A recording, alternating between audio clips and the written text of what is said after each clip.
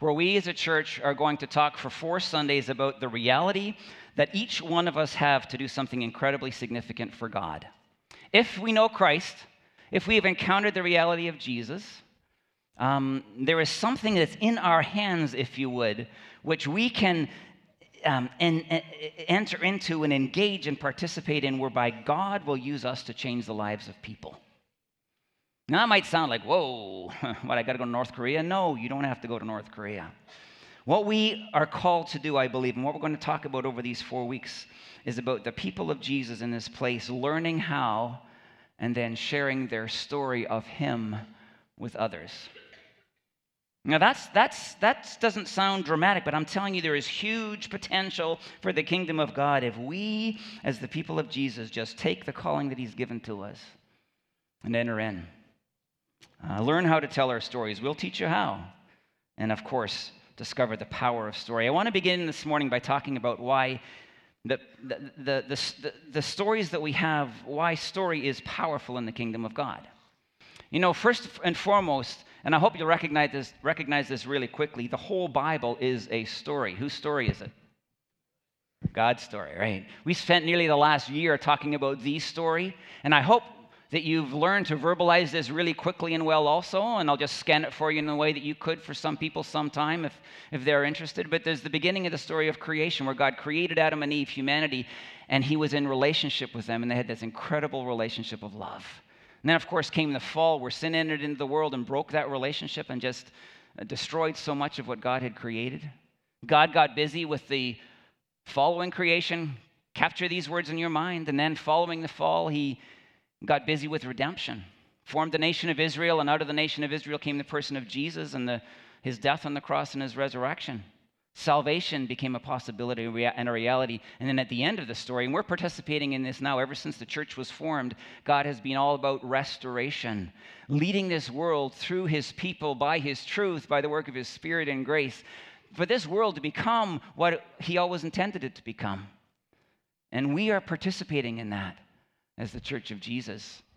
You know, that's a story, and from beginning to end, the story of God is told in a powerful way. You know, the reality is that we, and we've talked about this also, have a lower story to play. God has an upper story, and then we have a lower story that we can engage that reality with. And there are lots of stories in the Bible that describe that. And think of the word stories, the story of Adam and Eve, the story of Noah, and the story of Abraham and Sarah, and the story of King David, and the story of King Solomon, and on it goes, the story of Jesus. They're all what? Stories. You know, it's a remarkable thing that God, and I want you to hear this, and I want you to understand this to the core of your being, God has communicated His truth through stories primarily. The large portion of the Bible is storytelling, and that's how God works. Think of this story of Jesus, what we call the gospel, right? God came into the world. God lived and breathed and walked among us and told us about our relationship with the Father. Jesus died on a cross and He rose. It's a story. Matthew, Mark, Luke, and John, the Gospels are all about story. In those Gospels, Jesus created 46 parables, stories made up in order that He might communicate truth. I want to tell you, my friends, this is the means of God communicating with the world. And I want to tell you, as God communicates His truth through stories, He can communicate His truth through your story and mine. You believe it? Yeah. I want to read Proverbs 18:21 to you. This is a verse I bumped into lately, and I want to bring to the service today. The tongue has the power of life and death, and those who love it will eat its fruit. There's consequences when we use the tongue in either direction. The tongue, your words, my words, have the word power of life and of death. And we can use that power, and as we speak our stories, we can speak blessing and goodness and healing and salvation into the lives of people. Or we can speak death. The choice is ours. And I want to tell you this morning, my friends, our vision as a church is that we can help all of those people here who claim to be followers of Jesus and who have a story to tell. We want to enable you to tell it to anyone who might listen to you. So over 4 weeks, we're going to jump into this. So number one, God communicates truth through stories, and he's willing to communicate it through our story. That has always been the case, but I want to tell you today, especially in this culture, that is the reality. Stories are powerful in our culture. We live in an age that's described as a postmodern age. I grew up at the tail end of modernism, and now we're in postmodernism. And the language of our culture is story. The way people are impacted, the way people come to believe what they believe, the way people come to understand what truth is through story, whether it's really true or not. And I'm going to give you one word that will absolutely clarify this reality to you in a second, and the word is Netflix. All right? How many of you have Netflix in your homes? Or Crave, or, whatever the case might be. People love stories that are displayed before them in movies. It's just a dynamic reality of our world. See, I grew up in the Dark Ages, modernism. Before postmodernism came modernism. And in that reality, science reigned. Truth was observed only one way. Truth we could apparently come to understand only in one way, through observable, repeatable observation. You could do that, you could arrive at truth. This stuff about revelation in Scripture, that doesn't lead you to truth. That's just superstition, right? And in that era, so we thought, in order to really communicate the truth of God, we had to engage people with rational arguments. We had to give them proof. We had to give them evidence in order for them to believe. Anybody relating to this? Those of you who are maybe middle-aged and up? Do any of you remember a 2-volume work by a guy called Josh McDonald entitled Evidence That Demands a Verdict? Yeah.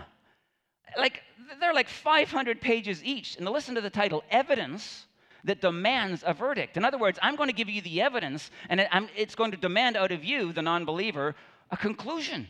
You have to draw a conclusion based on the evidence that I give you. Rational, logical reasoning was what we were told, or we thought, we had to engage with people in order for them to really come to believe. And I want to tell you, that's why many people, certainly in my generation, grew afraid of sharing Jesus and to share our faith because we thought we didn't know enough in order to do that well. I'm not Josh McDowell, we would say, essentially. I don't know all the evidence and the argumentation that does exist for the Christian faith.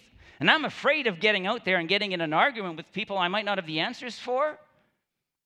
They might be smarter than me. They might be more informed than me. And probably that's always the case, right? So please don't ask me to engage in that. That's a scary proposition. We used to believe that you had to be an expert in order to share our faith in the world.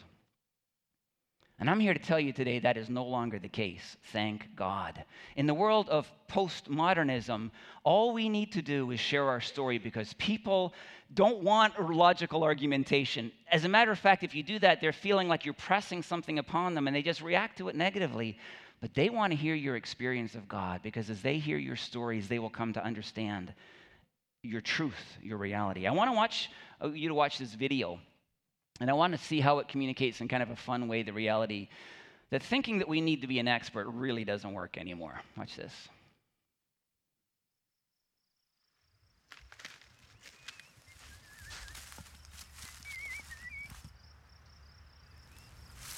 Oh, help.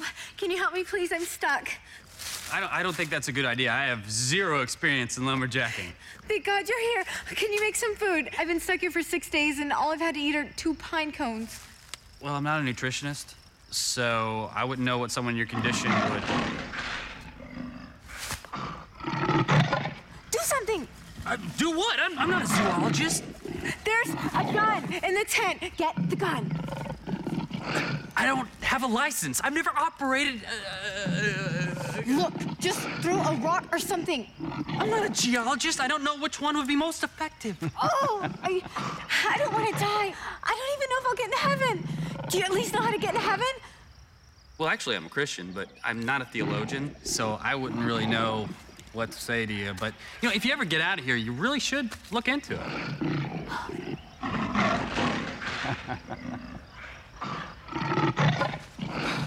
Oh, he's coming! Run!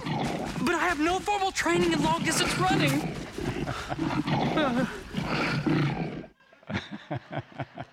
All right.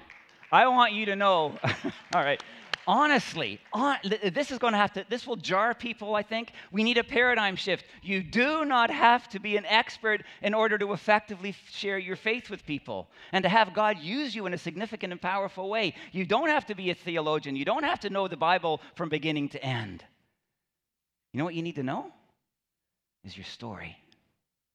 And I want you to know that nobody knows your story better than who?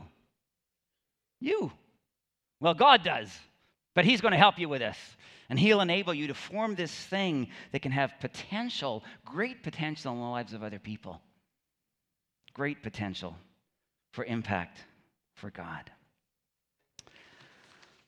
Today, what I want to do is talk to you about a story that comes to us in the New Testament. And as many of you will know already, you'll be looking at this story in your life groups this week and digging into it further and beginning to unfold the reality and in time write your own stories.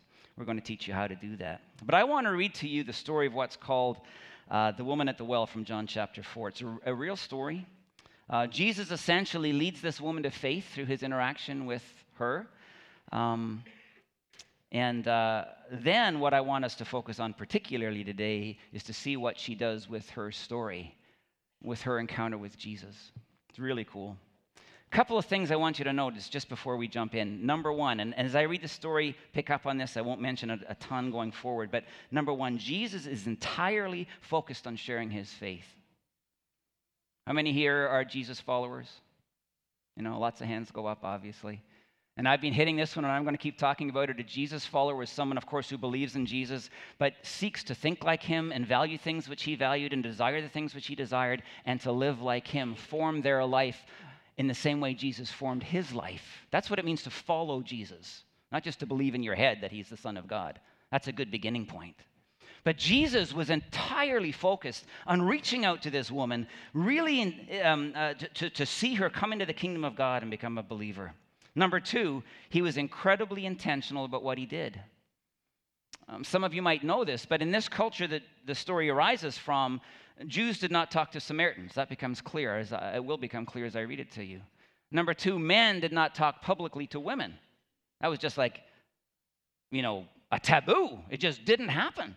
But Jesus literally had to, and I put in quotes, step out of the box in order to reach this woman, to allow her to engage him and come to believe. A very, very, very cool way. And we can do the same in both these regards. We can be focused and we can be intentional, step out of our own box as need be. But number three also, this woman, listen to me, she needed an experience of Jesus that she might share, which ultimately she does. She needed this encounter with Christ so that that encounter became her story. So let me begin to read this to you. John chapter 4, verses 4 to 26. This is what it says. He, Jesus, had to go through Samaria on the way. Eventually, he came to the Samaritan village of Sychar, near the field that Jacob gave to his son Joseph. Jacob's well was there, and Jesus, tired from the long walk, sat wearily beside the well about noontime. Soon a Samaritan woman came to draw water, and Jesus said to her, "Please give me a drink." He was alone at the time because his disciples had gone into the village to buy some food. Where was their focus? On their belly, right? Jesus had a different focus. The woman was surprised, for Jews refused to have anything to do with Samaritans. She said to Jesus, "You are a Jew and I am a Samaritan woman. Why are you asking me for a drink?" Jesus replied, if you only knew the gift that God has for you and who you are speaking to, you would ask me and I would give you living water. But sir, you don't have a rope or a bucket, she said, and this well is very deep. Where would you get this living water? And besides, do you think you're greater than our ancestor Jacob, who gave us this well? How can you offer better water than he and his sons and his animals enjoyed? Jesus replied, anyone who drinks this water will soon become thirsty again, but those who drink the water I give will never be thirsty again. It becomes a fresh, bubbling spring within them, giving them eternal life. Please, sir, the woman said, give me this water. Then I'll never be thirsty again, and I won't have to come here to get water. Go get your husband, Jesus told her. I don't have a husband, the woman replied. Jesus said, you're right. You don't have a husband, for you have 5 husbands, and you aren't even married to the man you are living with now. You certainly spoke the truth. Sir, the woman said, you must be a prophet. So tell me, why is it that you Jews insist that Jerusalem is the only place of worship, while we Samaritans claim it is here at Mount Gerizim, where our ancestors worshipped? Jesus replied, believe me, dear woman, the time is coming when it will no longer matter whether you worship the Father on this mountain or in Jerusalem.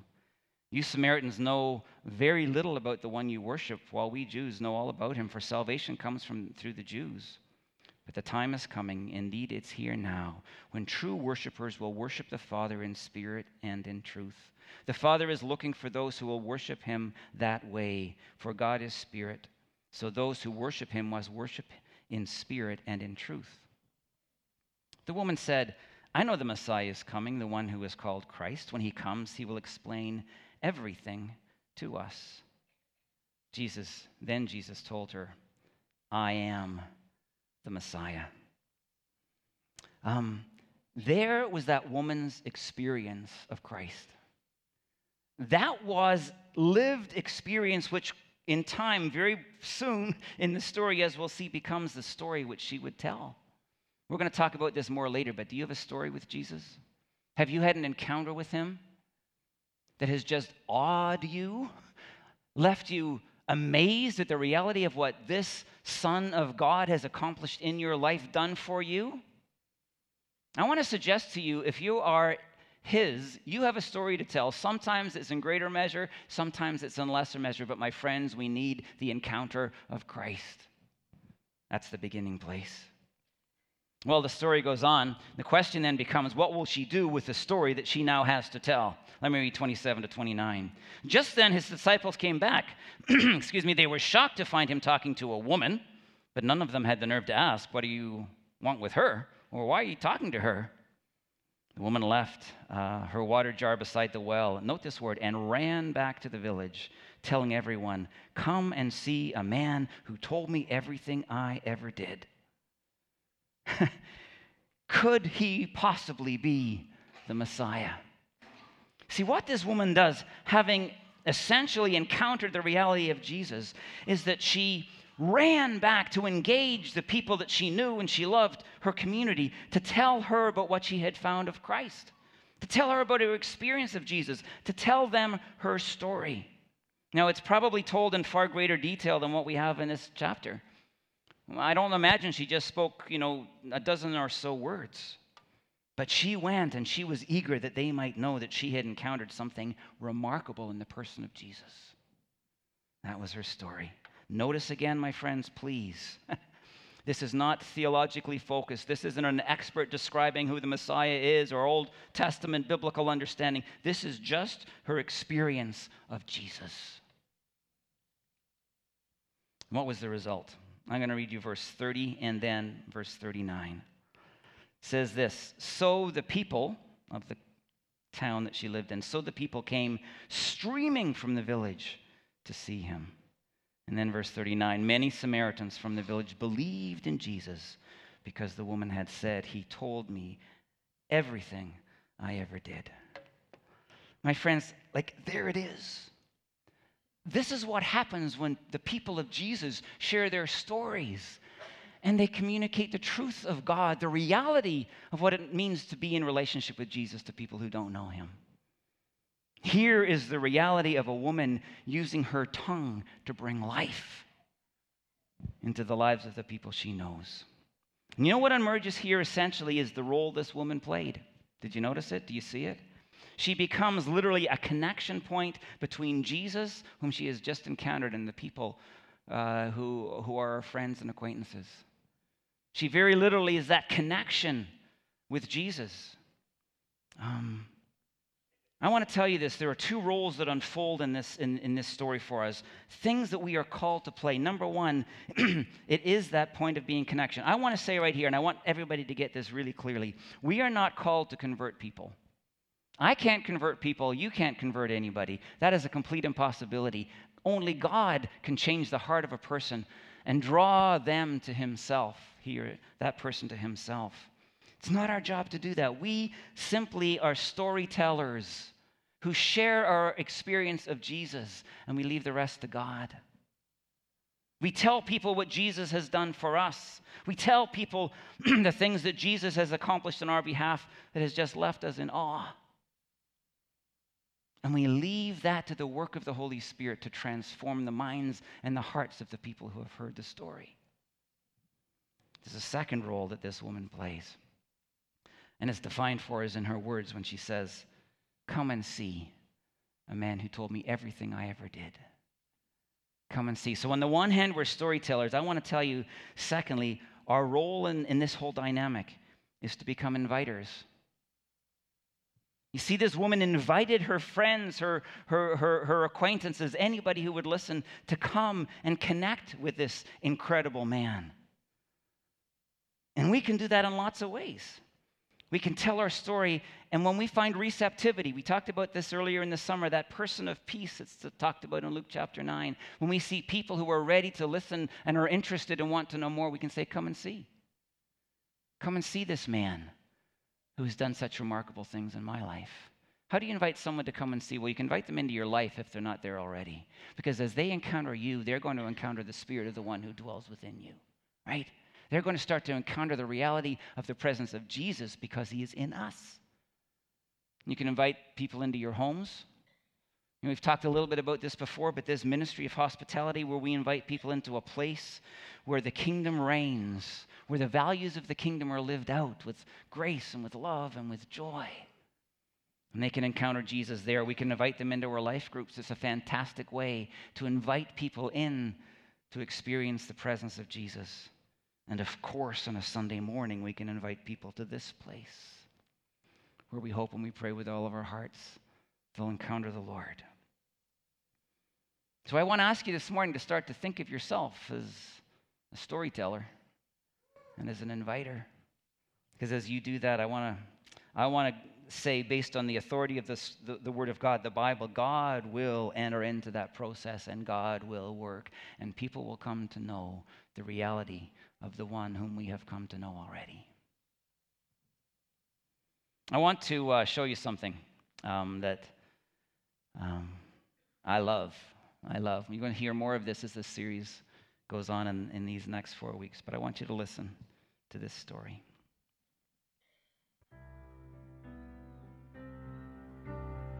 My name's Alexandria.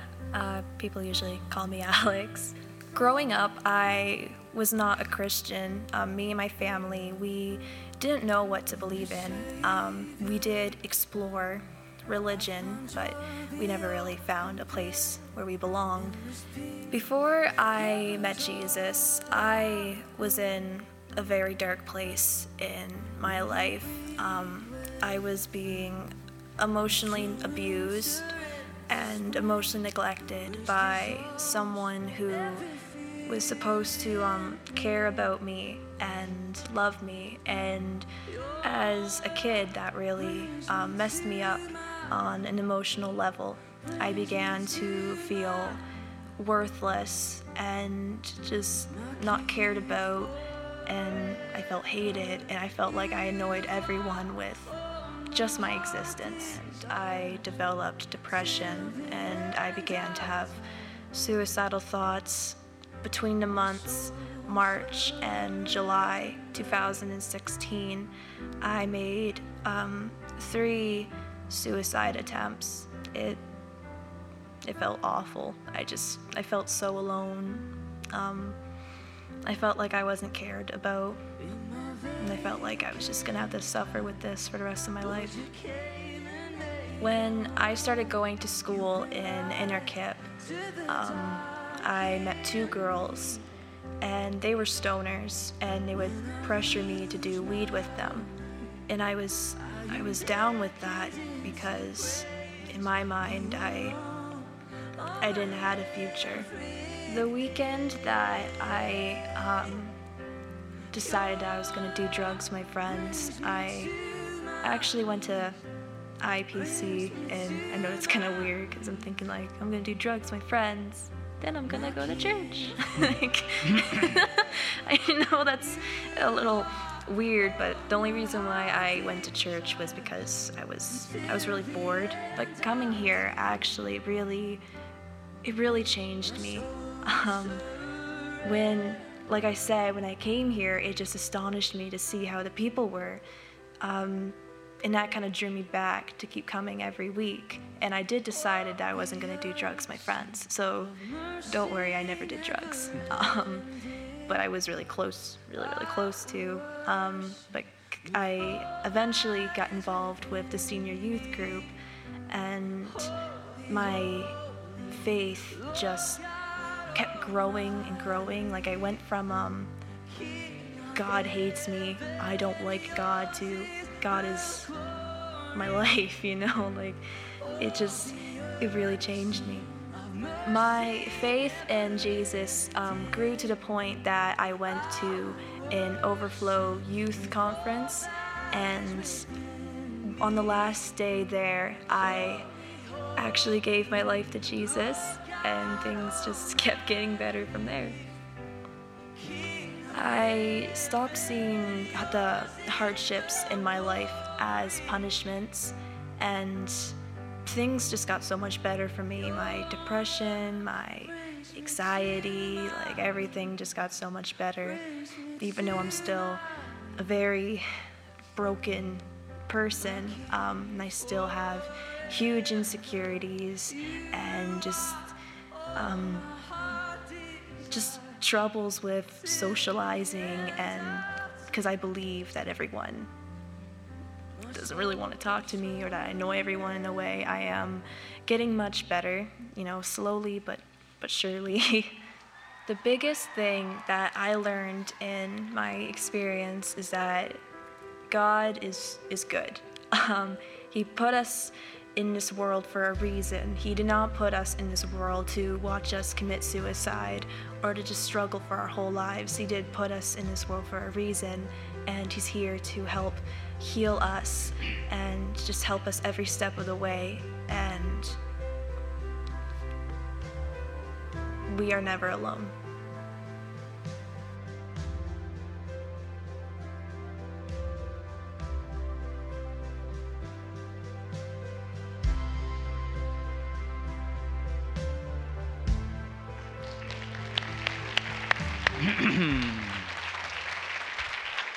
Is Alex here? Is Alex here? Is Alex with us? She's in the nursery serving. Hey, a life transformed, huh?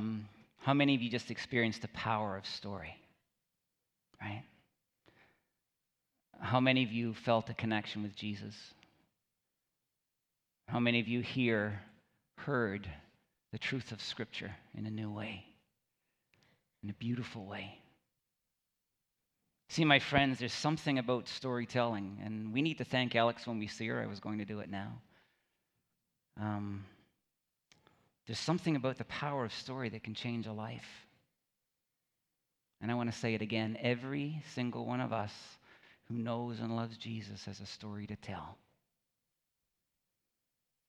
And we have this potential that's placed in our hands by the Lord Himself to help other people come to know Him. The last point I want to make this morning from the story of the woman at the well, John chapter 4, and if you want to take the points and apply it to Alex's life, you can. But I want us to realize what this woman and Alex left and what they moved toward. The woman at the well, can I say it this way, was living under the destructive power of sin. Bible says sin rules in our lives. It is our master until we are freed from it by God in Christ. She was living a life of brokenness and woundedness, both individually and relationally, obviously. Tossed about from one man to another. That's essentially what's being described here. When one man got tired of her, he just got rid of her, and then another man used her, and then he got rid of her, and another man used her, and he got rid of her. She's on her sixth man. You can't call that anything other than abuse. She was probably living, although we don't know it, a life of shame and of deep regret and of hurt. when she encountered Jesus, what did she move to? She moved into a life of the grace and the mercy of God and forgiveness. She moved into a life of healing and a life of hope and a life of joy. Her encounter with Jesus led her to a place of no longer feeling shame, but knowing that she had worth and she had dignity and she had a deep and abiding love because she had become a precious child of God.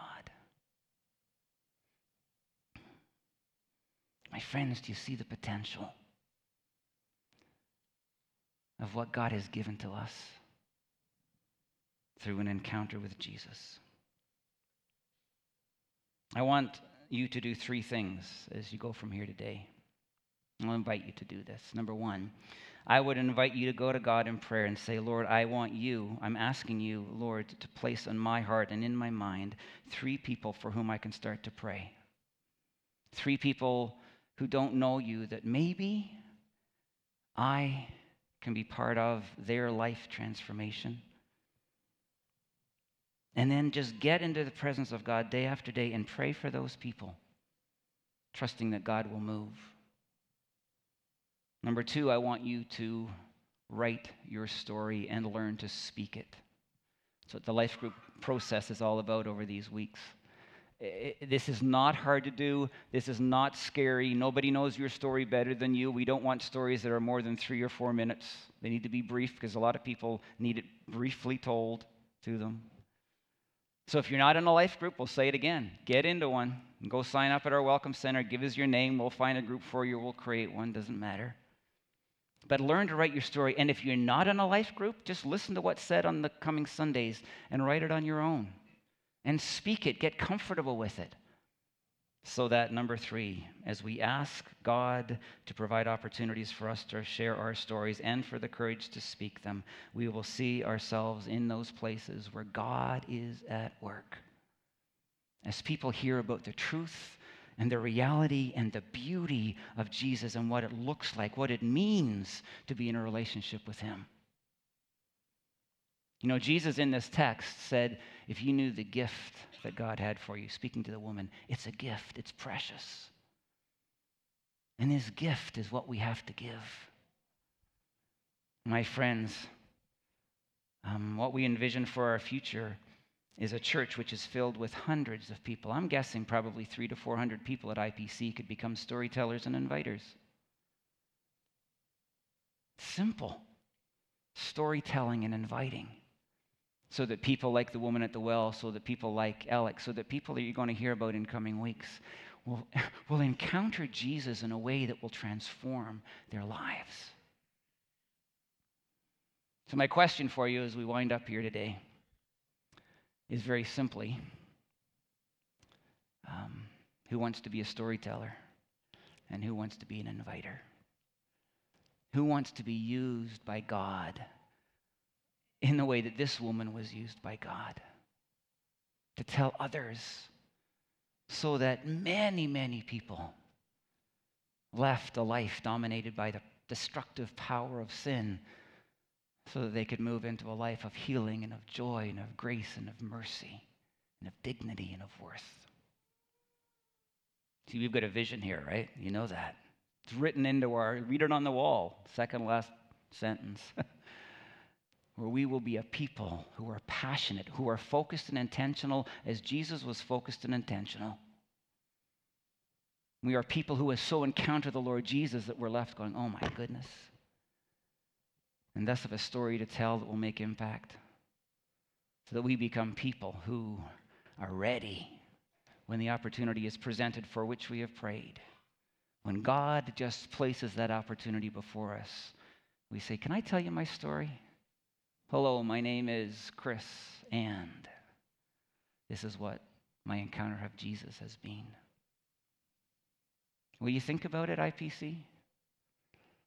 Will you pray about it? Will you consider carefully becoming a storyteller and an inviter? If you will do that, God will use you, and God will use us. And you know we will have hundreds, that's the vision, hundreds of Alexes who will be able to tell their story about what God has done for them.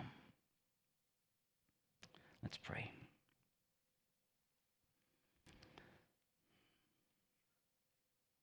Father, we're thankful for your story. It's an incredible thing that you have described in the book about what you have been engaged in from the beginning of creation until the day Jesus returns. And we thank you that we can be a part of it, and that being part of your story, Lord, is us learning to share our story.